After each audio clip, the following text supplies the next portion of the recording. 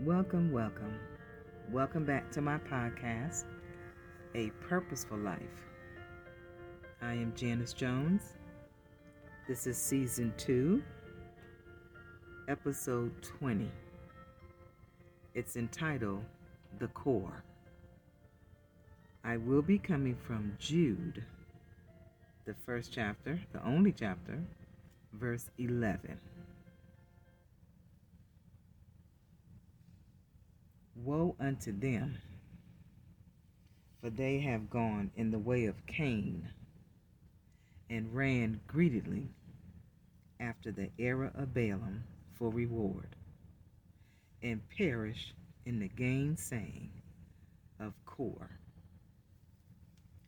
Jude, writing here to the believers, the brother of James, and he really was speaking on the fact that, or teaching, I should say, that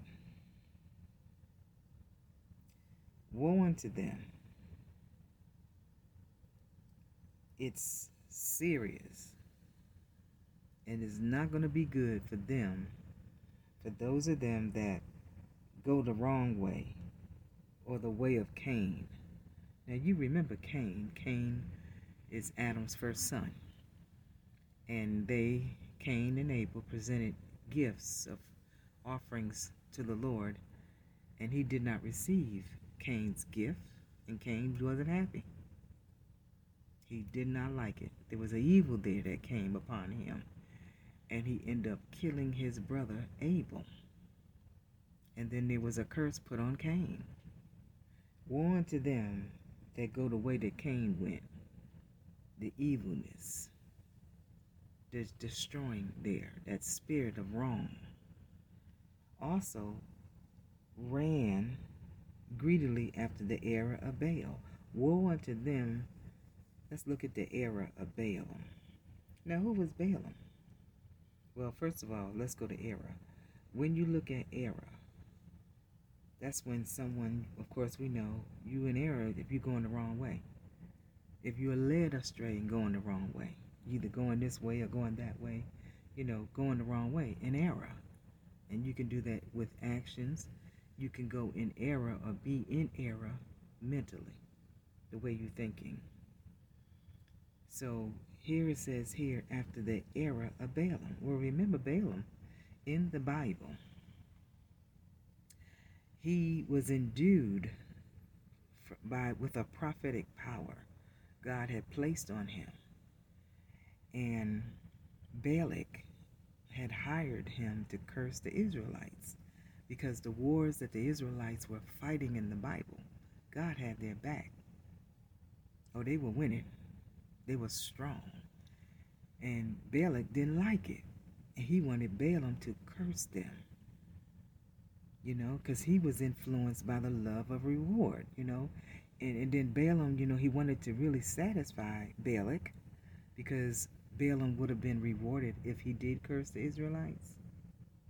But he had to remember something.